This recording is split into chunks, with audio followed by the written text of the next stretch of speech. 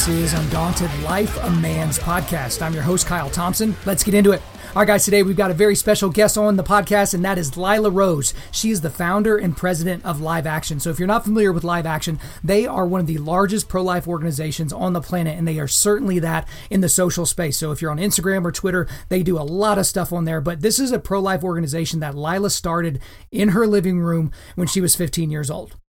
So just think about what you were doing when you were 15, because I was a little embarrassed when I found out that at the age of 15, she started this basically pro-humans living organization, this huge organization that has grown to be such an influential thing in our society and in our culture.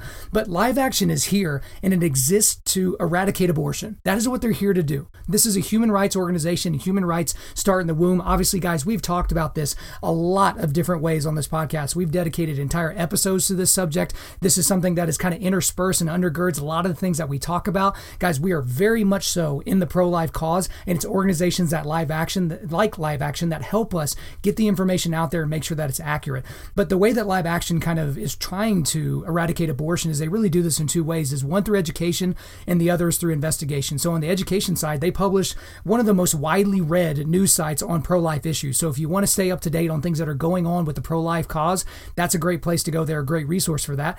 But also investigation. They infiltrate pro-abortion industries and pro-abortion facilities, and they go in there and they try to expose the lies of places like Planned Parenthood and other abortion mills. It's something that they do. They are constantly on the front lines, and Lila is the leader. She is in the trenches on a day-to-day basis. And the thing about it is she is an important voice in this space. And guys, she's going to challenge you today. I mean, we talk about a lot of things and we get into some topics that you don't really talk about around the dinner table and what most of you have never really talked about before.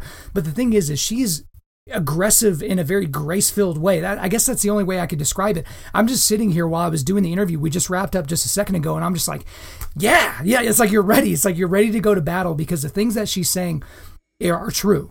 This is a Christian woman that is leaning on the truths of God in order to fight against the evils of Satan. She doesn't really, pull any punches with this podcast. That's why we loved having her on. So without further ado, let's get into it.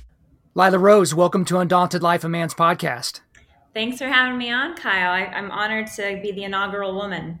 I know. I was going to tell you, in case you didn't know, you are the first female guest of this podcast. So you have shattered the glass ceiling. Congratulations. We will send you a plaque. But we're so happy to have you on this podcast because you talk about a subject that we care about a lot on this podcast and with this ministry. And that's the subject of abortion. And so I couldn't think of anybody that would be better to talk about this than you. So we're excited to really have you on. And just to launch in from the beginning, the crazy thing about Live Action, which is the organization that you've created, is that you founded it in your living room when you were 15 years old. Now, most of us probably don't want to tell you what we were doing when we were 15, but we certainly weren't starting a movement. So kind of what did your upbringing have to do with you kind of being into the pro-life cause, and kind of what makes Live Action different, and how have you created it to be different than some of the other pro-life organizations that we know of? Totally. So I am very blessed that I come from a huge family and a very faith-filled family. So I'm one of 8 kids, the third oldest girl, got 5 brothers.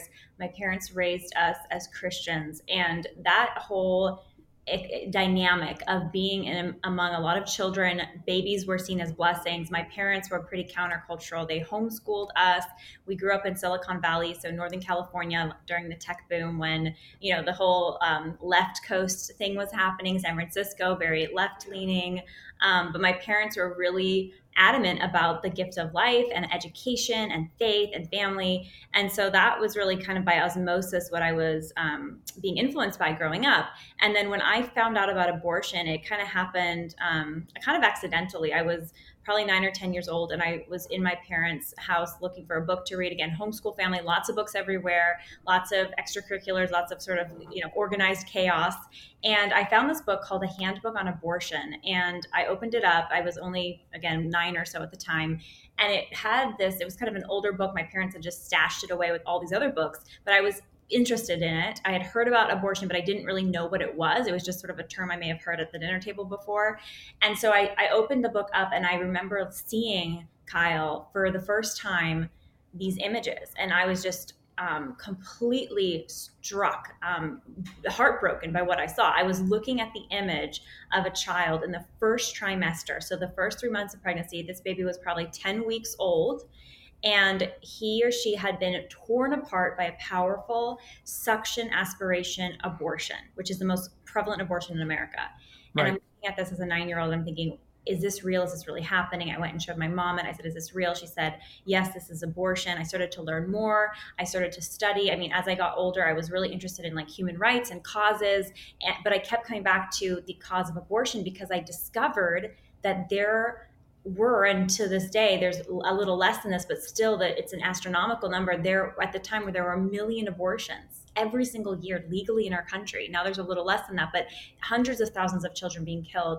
And it was legal and it was accepted by society.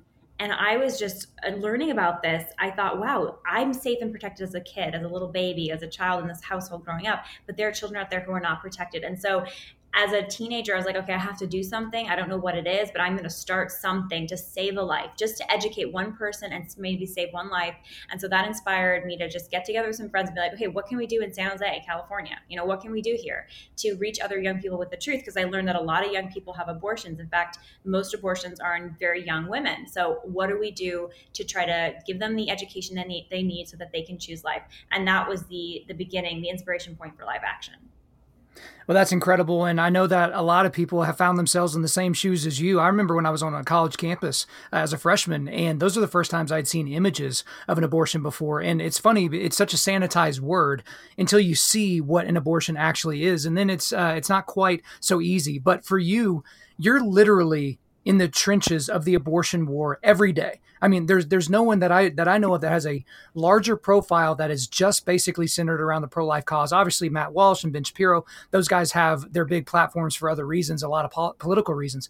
But for you, that takes an unreal amount of courage to be talking about that topic day in and day out. And I'm sure you would say that it's worth it. But I guess the question I have that I'm curious about is, why do you put yourself through that? Like, what is the reason? Well, I think once you see what an abortion is, like you said, you saw an image of a child who's killed by abortion, and it's no longer sanitized. It's no longer medicalized and talked about as a woman's right, but you see it as this totally destructive violence against an innocent child. I mean, the dismemberment, the decapitation sometimes of a baby, of a human being. These are almost all of them are fully formed. I mean, by the end of the first trimester, you have all the internal organs that are there, the arms, the legs, the little face, everything. So once you actually come to grips with that horror, it gives you a fire, it gives you a courage. And then once you start to take action, and I'm sure people listening, the men listening who may have taken action for what is right, standing up for justice in their own lives, once you do it the first time, it's hard, it hurts. People shout at you, someone's mad at you, but the more times you do it, the thicker your skin gets. And I think that was what I learned from a young age is to put yourself out there. The attacks do get greater. The bigger you get, the harder you fall. The bigger you get, the bigger the attacks. But as you struggle forward and you persevere in standing up for what's right, your skin gets thicker. And a huge part of it for me too has been, Kyle, my faith. I mean, God is the author of all life. He's the giver of all grace. I mean, he has the strength for every battle. He is the winner of every battle. And so to know that I am doing a little part to try to serve him and fight for his children and fight for women and men and marriage and these good things, that also is the source of my strength.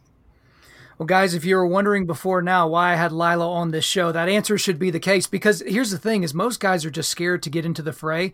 They don't really like conflict, and certainly something like this to where you post something pro-life on Twitter and you're canceled by all your friends. We're getting to that place now where cancel culture, it might come for your job. Like they might come for your house when you post something that is just completely against what they believe. But, and that kind of gets into the next thing I wanted to talk about is just really the overall militance of the pro-abortion lobby, the pro-abortion movement, people that consider themselves to be pro-choice. There's a definitive difference between most of the tactics on the pro-life side and the pro-choice side.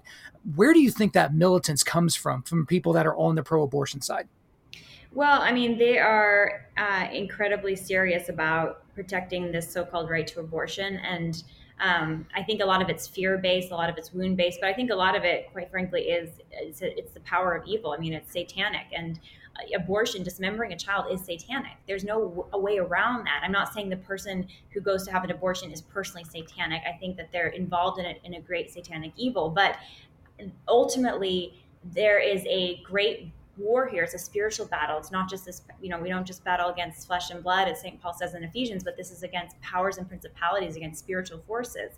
And when I started doing investigative reporting when I was in college, and Live Action does that to this day, and so going undercover in abortion clinics, doing investigative reports on the abortion industry, I saw firsthand that they use lies, they use manipulation, they use fear in order to persuade women that this is the right thing for them, that they should do this. It's a lot of fear-driven decision making that's happening in abortion clinics.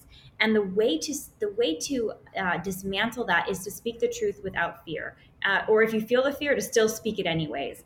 And it definitely, I mean, I'm not saying it's going to be easy. It's not easy, but one person standing up against that, one person willing to stand up despite the fact that they might get canceled by someone, or maybe even their job might be at risk or something, they have a lot on the line. You then give the courage to others. Your example inspires others. But if all of us are silent, if all of us look at each other and we're afraid of what might happen, and often, by the way, the fear of what might happen is often greater than what the thing itself. That one Twitter troll.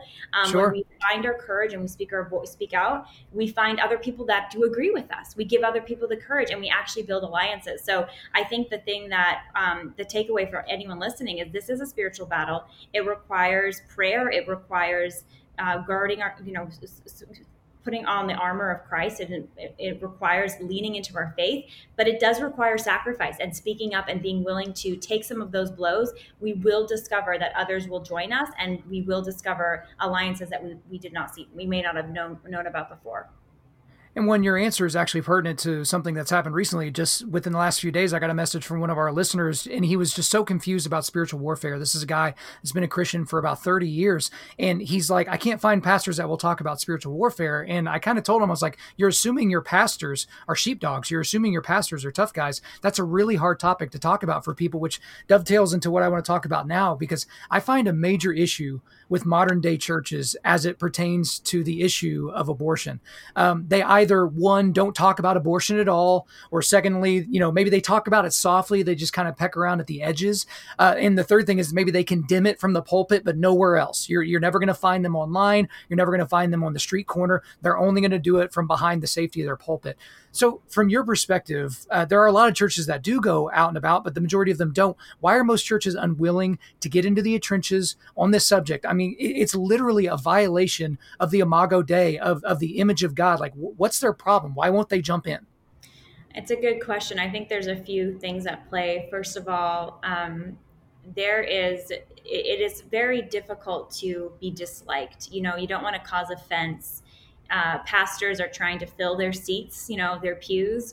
And so to speak the truth about the hardest conflicts underneath the surface in our culture, conflicts about sex, the truth about sex and marriage and pornography, to speak the truth about, of course, human life and abortion. These are hard things, and they affect people personally. This is not just some political issue. This is an issue that's in our homes, in our neighborhoods, in our communities. So that's why I think a lot of pastors are just frankly afraid. They don't want to make a mistake. They don't want to alienate people. But by making that choice of not saying anything and not addressing it, they let the evil sit. They do not deal with the violence in their own household, and they will not protect those that are the most vulnerable, and also give the opportunity for healing. Because here's the reality: there are many people in our churches today who've had abortions, or maybe might even be in a position to consider an abortion in the future, and to not speak about it also takes away the potential for healing. Because if you don't know that what you did was wrong, or you're not convicted of it, and then you're not offered the path for healing, saying to repent and to ask for healing from God, then that is a crippling burden. And so many people carry the crippling burden of abortions in their past because they haven't reckoned with the violence and the fact that this was their child that they were involved with killing, and then received the healing love and grace that only God can give. So I think pastors have a huge opportunity here if they will see it that way. And it's up to the people around them to encourage them to see it that way. One other thing I will say though, Kyle, is it has to do, I think, with sex too. And it has to do with marriage, because we in our culture have basically denigrated sex. We have taken sex outside of marriage. We've taken sex, we split it away from children, said, okay, if sex is for intimacy, that's, it can be just for intimacy. It doesn't have to have anything to do with life. I'm not saying every time a married couple has sex, they have to have a child. That's not how it works biologically. But we have had this mindset in our culture that either you can have sex without marriage, or you should be entitled to sex without kids. And that mentality is very poisonous, because then when someone does get pregnant, and they thought, well, I wasn't expecting to get pregnant, I wasn't expecting to have a child, I'm not planning this pregnancy, then they're tempted to an abortion. So I think until our churches grapple with and teach the truth about sexuality and God's plan for that, which is between a man and a woman in a marriage where they are open to life, willing to receive children if God blesses them with those children. Until we see God's vision for sexuality in marriage, I think our culture will continue to wrestle with the temptation to kill children that are seen as unwanted. That's great. And I certainly co-sign all of that. And in addition to that, I think for the guys listening to this, a lot of your pastors are unwilling to stand up on the subject of abortion. They're unwilling to stand up and protect the most vulnerable amongst us because they don't think that you're going to have their back. Because they think if the heat gets too hot, that you're going to be one of the guys that's like, hey, Pastor, I pass the plate. I come here 2 or 3 times a month, like I'm good to go. And so that's the encouragement that I would give to any of you guys is Lila's right. Like this is one of those problems that you end up having is that the guys that are supposed to be leading you don't feel like you have their back. And so they don't lead well. And so you have to be able to allow them to lead well. You got to have their back. But one of the things that I'm curious about is basically how Live Action chooses the way that it goes about fighting this battle. So obviously with Live Action, you've shown pictures of aborted children. You've shown kind of cartoon animated depictions of different abortion procedures. You've done interviews. You have a high profile. But then there's also some people that really like and really don't like the fact that a lot of people in the pro-life cause are now leaning on science as kind of their basis as opposed to leaning on the Bible. Everyone's got their own opinion, whether they're inside or outside the pro-life cause. But for you and for Live Action, how do you decide which ways that you decide to fight, which arrows you decide to shoot off? How do you decide that? That's a great question. So first of all, I'm a Christian, I'm Catholic, and a lot of our staff are people of faith. I mean, pretty much all of us have some sort of a faith background. And the beauty of our faith is that it does not contradict reason. I mean, God created the world. God created logic. God created science. God created all of creation. And so the case that you can make against abortion using science, using the basic morality that is written on the human heart. So this idea that we shouldn't kill each other, that is actually that is part of the world of morality that God created. So you can talk about abortion from an explicitly Christian perspective, or you can talk about abortion referencing the morality that is written on every human heart and referencing the facts of science that we can see, which is that life begins at the moment of fertilization. A unique individual single cell human embryo is there, eye color determined, sex determined, ethnicity determined, everything, and should be protected and should be treated as equal because all humans should be treated equally under the law. So you can make that argument. Live Action, we try to make the most universal case for life, and we do that every day, reaching millions of people, primarily young people, talking in just the basics of fetal development, the development of the embryo. People don't realize the heart is beating at 3.5 weeks. I mean, before a lot of women even know they're pregnant, that child's heart has started to beat. People don't know about the abortion procedure, so we actually just get former abortionists. We work closely with a lot of doctors, former abortionists, to actually describe and detail the abortion procedures. That alone changes hearts and minds. We tell the stories of former abortion workers. We interview them. We do investigative reporting of abortion facilities. It just is amazing to me that for all the political debate on abortion, for the discussions that may have been had in the past on abortion, many people are actually very uninformed, or they have a lot of confusion, or there's a lot of misinformation out there. So when they are given opportunities to see the truth about the life in the womb, the violence of abortion, the risk to women, that there are better options, that life is a good thing, and that we should celebrate it, we see hearts and minds changing all the time.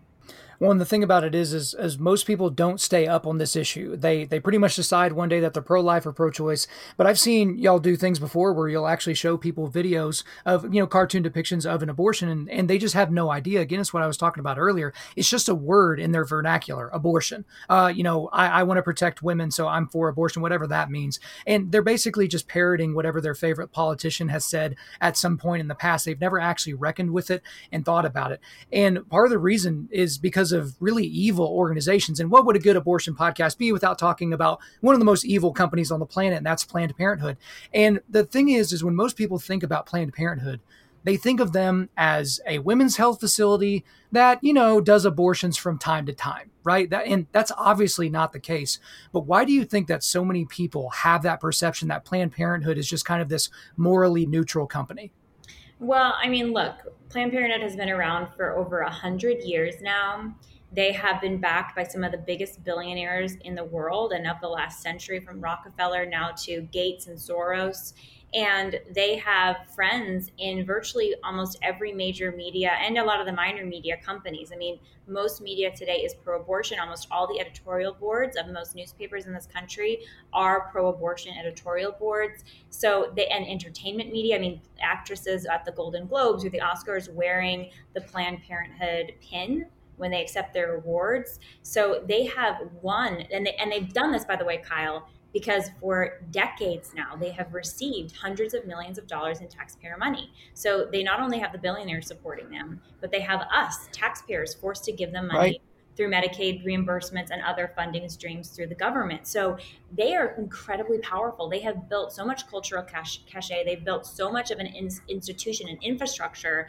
And that's why they have succeeded in, and by the way, they buy so many politicians. I mean, they invest tens of millions of dollars in elections to try to get politicians that are favorable to them elected. So we're up against an incredibly powerful infrastructure that is over 100 years old, and Live Action and a group of other pro-life organizations were fighting this battle. The good news is we are winning.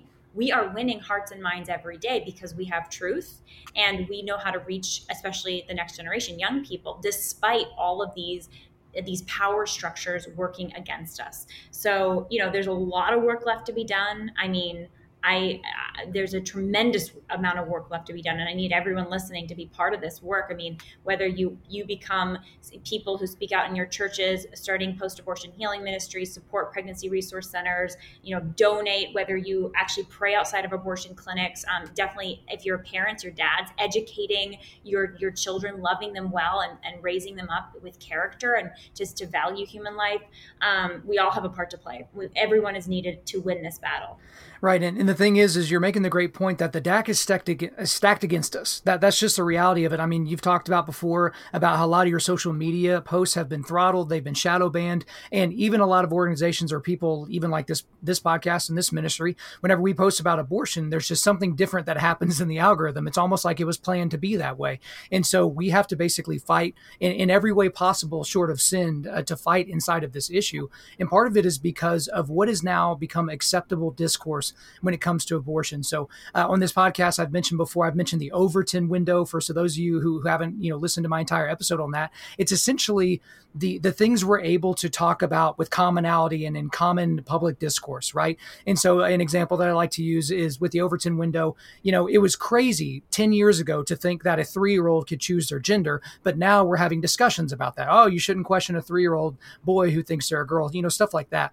But one thing that I've seen that is absolutely terrifying, but also the next logical step in this whole pro-abortion, anti-life movement, it's infanticide. And we saw that with Governor Ralph Northam in Virginia. We've seen other prominent politicians talk about that. From your perspective, and this might be spitballing, this might be a little bit tinfoil hat stuff, but how far away are we before there is cultural support, wide-ranging cultural support for things like infanticide? Sure. Well, here's the thing. The culture is made up of us. So the question to ask is, will we allow the culture to get to that place? And will we continue to tolerate the fact that infanticide is already happening? It's just on infants who are already in the womb, that they just aren't born yet. I mean, I see there's no moral distinction between an abortion and infanticide. It's on the same baby at just in different locations, or a different age, at a different age of a child. So we're already there, Kyle. We've been there for quite some time. And what you see when, you see these really gross political displays of support for some of these things, it just shows that they've lost their own ruse of being moderate, right? Originally, it was abortion should be safe, legal, and rare. That's what Hillary Clinton said in the 90s. And now it's like, no, we want abortion through all 9 months, even after birth, for any reason. And we're going to show our abortion, and it's a woman's, it's empowerment. So they're changing their messaging. But the reason I think they're doing that, Kyle, is because they're getting desperate. They know that you can't just be moderate on abortion. You're hot or cold. You either say that it kills a child and you reject it, or you say, no, this is not a child, or if it is a human, I have full control over it and it has no rights, so I can do whatever I want to it. You can't really play moderate on this issue because it's completely intellectually dishonest to do so. So there's a kind of intellectual honesty with, so-called ethicist Peter Singer, who's pro-infanticide, and he's a very famous, he calls himself an ethicist. I wouldn't call him that, but he says because the child in the first 3 months after birth is not developed enough, his brain is not developed enough, then it should be up to the parents if they do want to subject him to kill him, to commit infanticide. So you do have those voices in our culture, but I think there's I think it's reaching a fever pitch. And I think that now is the time for action. I mean, now is the time for every person of goodwill, every person who knows the truth, to speak it, to not be silenced, to, if someone's trying to cancel you, you get back up again and you speak it again, to not use the sense of urgency that we have to be cruel or to be unfair or to be ever untruthful. I mean, we should always have our words seasoned with a graciousness and a compassion, but we need to all be speaking, because this battle that's happening, that's playing out, is ours. It's not just something that we're bystanders in. This is our battle, and the question is, will we own it, and will we fight for victory in it? Right. And I think the best thing to look at this as is this isn't a moderate issue, but there are people that do find themselves in the middle that can be swayed one way or the other. And, a comment like what that guy said, like, I don't have a baby that's yet 3 months old. He'll be 3 months old here soon. I doubt he would say something like that to my face. This is just a guy that's just saying things, and he's being protected by the people around him, by the people that think that way. But part of the way that we get into the fray is where we actually answer pro-abortion arguments. And so if you go all the way back, guys, to episode 78 of this podcast, it's called Answering 17 Pro-Abortion Arguments. And I kind of break down 17 of these arguments and the questions you should ask in response. It's not always statements. It's not always bumper sticker stuff. It's the questions you should ask these people in response. So I would actually like to bring some of these arguments up to you and have you just quickly kind of go over how you handle those objections. So the first one is the one that's the most common, and that's my body, my choice. So how would you respond to that? Sure. I mean, it's funny. As a woman, I do believe that, it is my body, and, you have the right, or you have the, your body, you get to decide what you do with your body up until the point that your body or your decision may hurt somebody else's body, may hurt somebody else. And when a woman is pregnant, I mean, it's very clear she's pregnant with somebody else besides herself. I mean, you don't get pregnant with yourself, you get pregnant with another person. If a woman is pregnant with a little boy, she hasn't become part male, right? She has a male baby in her womb. So yes, I believe my body, my choice, but that doesn't mean I have the choice to kill somebody else and to attack somebody else's body. There's a unique body inside of me, and they deserve to be protected just like I do. For sure. And another argument that you hear a lot is, it might be human, what's inside the womb, but it's not a person. What would you say about people that are trying to draw a line of delineation between a human and a person? Well, that's sadly tragically the game that every human rights abuser has played for centuries. The blacks are not fully human. the dehumanization game. They are only maybe 3/5 of a person. They might be human, but they're only 3/5 of a person. Or Jews are subhuman, so they're not really people and should not be considered as such. And so it's okay to terminate them. This is, of course, the line of the Nazis. I mean, anytime you say any human is also not a person, you're immediately dehumanizing them in an attempt to oppress them. And that's been borne out throughout decades, throughout all of history, and even throughout American history, sadly, with our treatment of Blacks in America. So, to do that now to the preborn because they are helpless, because they can't speak out on their own behalf, they can't defend themselves, it is cruel. And that's why, we're so passionate in the pro-life movement and defending them, because they're not able to defend themselves. Right. And the last one here before we move on with the rest of the interview is this one that you hear a lot, and you've heard this a lot more lately for whatever reason, but it's what about the hard cases? So health risk to mom, rape, incest, all the extreme cases. So how do you answer when people ask about that? Sure. Yeah. And one other thing on the human person matter. I mean, the bottom line is if you're a human, you're a person, period. Every human is a person. There's nobody that doesn't get to be part of the person club because somebody who's more powerful says, oh, sorry, you're not a person because it's inconvenient to me. It doesn't work like that. We're all people. As for the hard cases, yes, there are a lot. And by the way, Live Action, it sounds like you have a great podcast on this as well, Kyle. Live Action has a whole series called Pro-Life Answers to Pro-Choice Questions. And it really goes through some of these hard cases as well as just other common questions. But just to tackle a couple, there's a common argument that abortion is medically necessary. So they say abortion is needed because otherwise women will die. Well, this is actually a lie. And it is one that has really taken hold of the whole medical profession in America. Thankfully, there are doctors who are fighting back and they say, look, we can find a way to care for both mother and baby. And if there is a treatment, like if the mother has cancer and she undergoes chemotherapy and she's pregnant, and that chemotherapy has a negative impact on the baby, it hurts or even kills the baby, that's not an abortion. An abortion is the intentional and direct killing of the baby. The intentional direct killing of a baby is not a medical treatment. There's no medical advantage to the mother to directly kill a baby. In extremely rare, serious cases, there may be a situation where they may have to deliver the baby early, but in that case, you try to give the baby a fighting chance. You try to monitor the pregnancy so that it goes on long enough so that that baby may be old enough to survive outside the womb. And then you try to put that baby in NICU to give that baby a chance. You don't target the baby's body for destruction with abortion forceps and lethal injections, which is what abortion does in the later term or in the second trimester, third trimester. And then another hard case would be rape and incest. Those are obviously horrible cases, and they account for 1% to 3% of abortions. Sometimes, depending on the numbers, it's far less than 1% of all abortions. But in these cases, obviously, we need to hold the aggressor accountable. I mean, we need to strengthen laws to protect victims of assault and survivors, and we need to hold them accountable. But we don't even give the death penalty to rapists. It's against federal law to do that in the United States. Why do we give the death penalty to the baby? Why do they get to be held accountable for the crimes of their father? And does an abortion really serve a survivor of rape? Well, you actually look at the stories, and Live Action does a lot of work with survivors of rape and victims. And we've discovered, and studies have borne this out, when you are experience and endure the violence of a rape, that's a violence against your body. And abortion is actually another violence against your body. It's this traumatic, unnatural act that rips a child out of you, and it doesn't heal you of the memory of your rape. So an abortion doesn't take away the memory of the rape. It doesn't take away the trauma. It actually adds more trauma. And it adds a moral injustice on top of what was originally an injustice done against you. It adds a second injustice. So on all accounts, for the sake of the baby and the mother, abortion is also not a solution in any way to rape.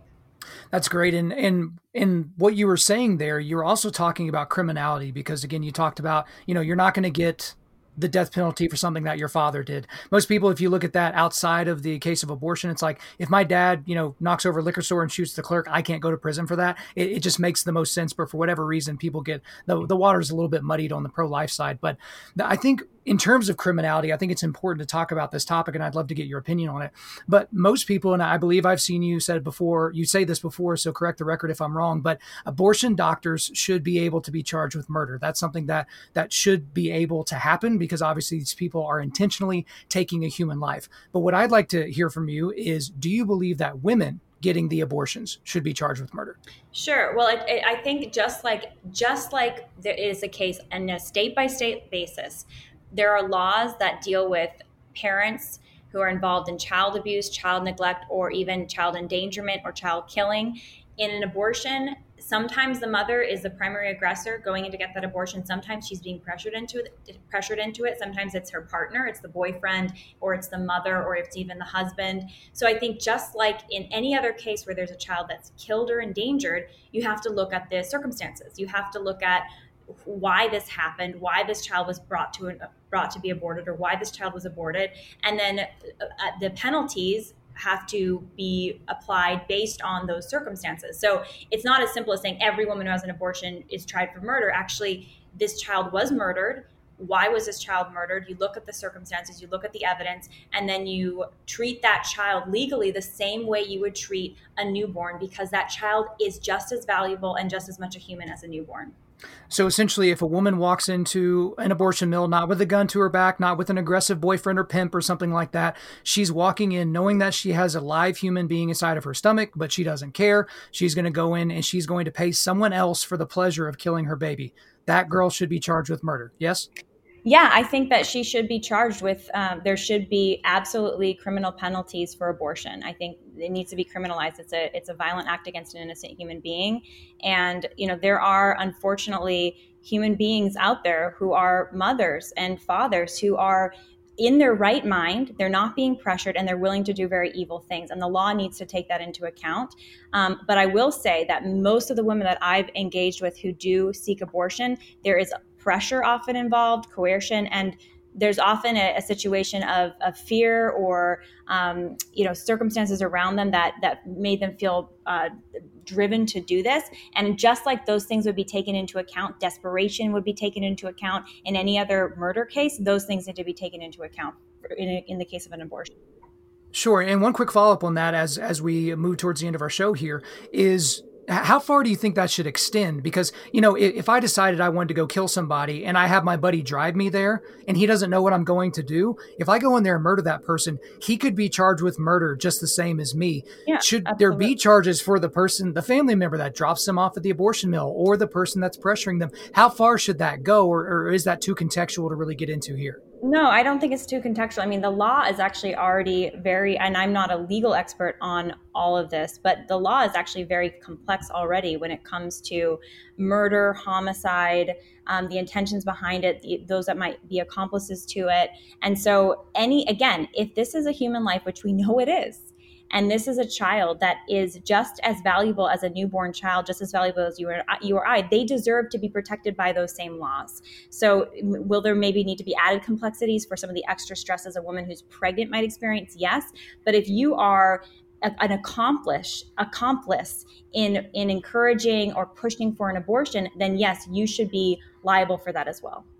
Okay, so we'll go and shift gears from that very, very important, but also very deep topic. And here recently, everyone on this podcast knows that I've welcomed a baby boy into our family. But you, 7 months ago, around that time, you welcomed a baby boy into your family. So this is you and your husband's first child. And so that's obviously a very important and crazy and sleepless and thankless experience and all the things that go along with having a child. But for us specifically, I want to know for you, what did the process of getting pregnant, being pregnant, giving birth, and now raising your baby boy do for your pro-life convictions?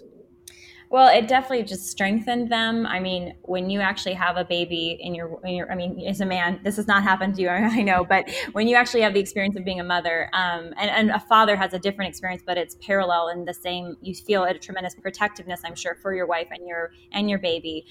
You feel this fierce protectiveness as a mother, but I also have a deep appreciation for just the heroism of motherhood, because so many women, and especially mothers who are choosing life despite really difficult circumstances. I mean, because of our culture, there's a lot of single mothers out there. Because of our culture, there's a lot of abandonment. And I'm just incredibly in awe of women who choose life every day and fight for their kids, even if they're abandoned by their partner or their husbands or their boyfriends, or they, are just left alone to deal with the pregnancy, deal with the baby. That's why I just love our movement and the work of pregnancy resource centers, and it just makes me appreciate that work so much more and support it so much more, because it is standing in the gap for those women who are saying yes to this sacrifice and this beautiful gift of a child. Yeah, I think that's incredible. And you mentioned that fierceness. It's one of those things where guys will tell you, right before you have your kid, it's like, you'll never know that you can love something, but they're like, you'll never know the depths that your anger could go until you see something that is helpless and you just think about if someone was trying to do harm to them. And then, you can roll that into what people are thinking in terms of the abortion issue. What if somebody had tried to take this baby's life before they were geographically outside the womb? That would be a big deal. But another thing, yeah, go ahead. Too, just for men, because I know a lot of men are listening. The power of a man who is faithful, who is committed to a woman for life and married her, and is fighting for her and her being a mother and fighting for his child. That is an incredibly important role. That is, I think, undervalued, not seen, not recognized enough in our society. And I cannot say enough to encourage any men listening. Maybe you're not a father yet, maybe you're not even married yet, but to just prize fatherhood and to prize being a husband, because I lean on my husband so much. I'm so grateful for him. He's a strong man who's tender and strong with our son, who fights for our family. And that is exactly the kind of man that is necessary to rebuild our country and is necessary for us to have a shot at ending this crisis that we're facing culturally with abortion. Amen to that. And one of the things that you're going to be doing to help fight this scourge of abortion in our country is that you've actually written a book. And so I'm sure you're going to be talking about a lot of topics in the book that is forthcoming. And it's going to be a lot about your life and a lot about other things. But as far as I understand it, you just recently turned in a transcript for your book that is looking to be released in 2021. So just tell our listeners about the process. What's the book going to be about? What can we expect? Sure. Well, I'm excited to share it. It'll be out next year. I'll be sharing more on my Instagram and Twitter and my podcast in coming months. But it is a book that's basically a part story, part guidebook for standing up for life in a culture that is hostile and in a world full of lies and full of violence. And so in it, I share some of the things I've learned. I hope it's encouraging to other people to give them a way to stand up themselves, as well as what I've seen in the abortion industry, what I've seen firsthand in these abortion clinics that are lying and manipulating and profiting off of pain, but that we can overcome this if we are willing to stand up, if we're willing to fight back and not allow it to continue while we just live our lives and get busy, but instead engage the battle. Well, we are certainly excited to see that. And next year, whenever this does release, we will get you back on here and we will talk about it to make sure everybody knows where they can get the book and get a little bit more content. But before we let you go today, we are going to do a segment that I love doing with certain guests, and it's called What Would You Say to Someone That Said? And then I'm going to just put in a blank thing, and it might be a small issue, it might be a large issue, but here's the rules. You got 30 seconds. That's it. It's just meat and potatoes answers, not a lot of nuance. You just got to get in and get out. So you up for it? We'll do. Let's try. Okay. I go for it. Don't worry. It won't be too terribly scary. And I feel like ice cream or a bag of peanuts, depending what it is. I don't know what meat and potatoes, but we'll try. Okay. Well, we'll get into it as far as we can. So here we go. What would you say to someone that said, if you don't have a uterus, you can't have an opinion about abortion? Well, a baby is either a boy or a girl, so it affects just as many boys as girls, and it takes a man and a woman to create that baby. So if you have the potential to be a father, you should have an opinion. See, Lila, meat and potatoes. You're going to do great at this. So let's go to the next one. All right. What would you say, Kyle? What's your favorite dessert? But keep going. We got it. But you're prepared for this, so it's like it's not fun if someone's going to be crumbling under the pressure. You're up to it. So here we go. What would you say to someone that said pro-lifers just hate women? Well, I am a woman, and I love women, and they're lying. It's pretty straightforward. All right, next one here. What would you say to someone that said, even if the unwanted baby is taken to term and born, there wouldn't be a family available to adopt them? That's a lie. I mean, there are thousands and thousands of couples desperate to adopt, but they can't because there's a shortage of babies. They're being aborted. I know personally many couples, dozens of couples that want to adopt, but they can't because they're in long lines. So give that baby a chance because there's a lot of families waiting to love them. Amen. What would you say to someone that said, there are so many problems in this world, I just don't have time to be outraged about the subject of abortion? Some problems are bigger than others, and abortion, I see, is the greatest human rights abuse of our day, because when you deprive the most fundamental right, which is life, you can't enjoy any other right without life, and you deprive the most vulnerable members of society of that right. That is the core of the greatest injustice. You can't get more. Once an abortion it takes place, you can't undo it. That baby's gone forever, and that's why this is the greatest crisis of our day, because we're losing over 2,000 of these children every day, and we can't get them back. Yep. There's no mulligans. There's no takebacks. What would you say to someone that said abortion helps the economy? That's, first of all, a lie. Human beings are our greatest resource, and their creativity and their work and their skill is what creates an economy in the first place. So you kill a child, you kill a human being, and you kill all that potential to create and contribute. And so I think children are one of our greatest resources. And then the other thing too is the economy is not the most important thing. I mean, the most important thing is love and serving others. So if you make material goods your God, that's a miserable way to live and die. That's right. A few more here, and this one you hear a lot on the lips of a lot of politicians. What would you say to someone that said, I'm personally not comfortable with abortion, but I don't want to tell other people what to do?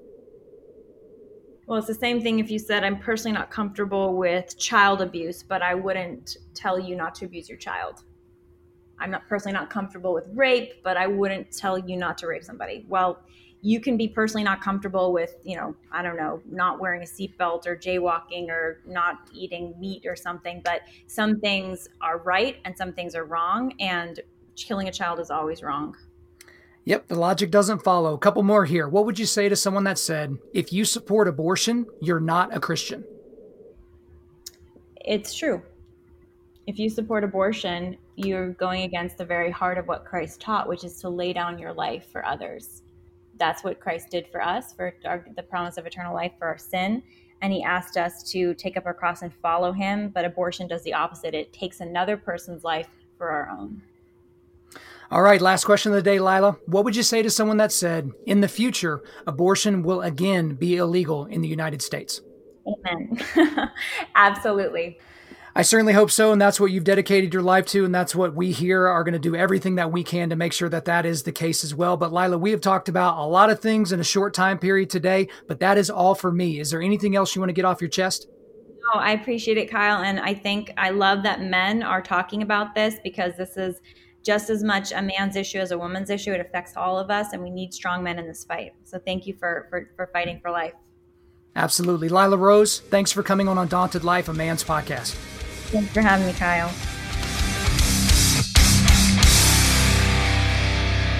You see, guys, I tried to tell you. That was a good one, wasn't it? Guys, I really enjoyed that conversation. I'm really excited to have her on next year when her book comes out. But guys, before we let you go, we are going to do a quick resilience boost. As you know by now, we are a men's ministry, and our mission is cultivating manly resilience. Specifically, we do that by providing you content like this podcast that helps you forge spiritual, mental, and physical toughness. So for today, I've got a couple of links for you. One is the Live Action website, guys. If you want to follow them, if you want to put the RSS feed on there, if you want to follow them on social media, all of those links are right there on their website. And then also, I've got a link to the Lila Rose Show. So that's her podcast that she has. She's taken a little bit of hiatus from that when she's been on maternity leave, but that is about to get ramped back up. So make sure you guys click on that, go to wherever you listen to podcasts, and make sure that you subscribe and leave her a positive review. Guys, thanks so much. We really do appreciate you listening to this podcast. If you would, please subscribe on Apple Podcasts, iTunes, Spotify, Google Podcasts, or Stitcher, and refer your friends to listen, and share this on social media. Guys, if we deserve a 5-star review, please leave us one. That is how this show will continue to grow and get out to the right people. I'm currently booking speaking engagements for the remainder of 2020 and the beginning of 2021. So if you want me to come speak on your podcast, at your men's event, at your church, at your company, whatever, hit me up. info@undauntedlife. Again, that's info @undauntedlife. The website is www.undauntedlife. You can follow us on Instagram and Twitter @undauntedlife or facebook.com/undauntedlife. Check out our free devotionals on the YouVersion Bible app. Just search Undaunted Life under plans. And as always, we want to thank the band August Burns Red for allowing us to use their entire music library for our content. The intro-outro track on this podcast is their song Defender, which is off their latest record entitled Guardians. The links are in the description. I'm your host, Kyle Thompson. Remember, keep cultivating manly resilience, keep forging spiritual, mental, and physical toughness, keep seeking the Lion of Judah.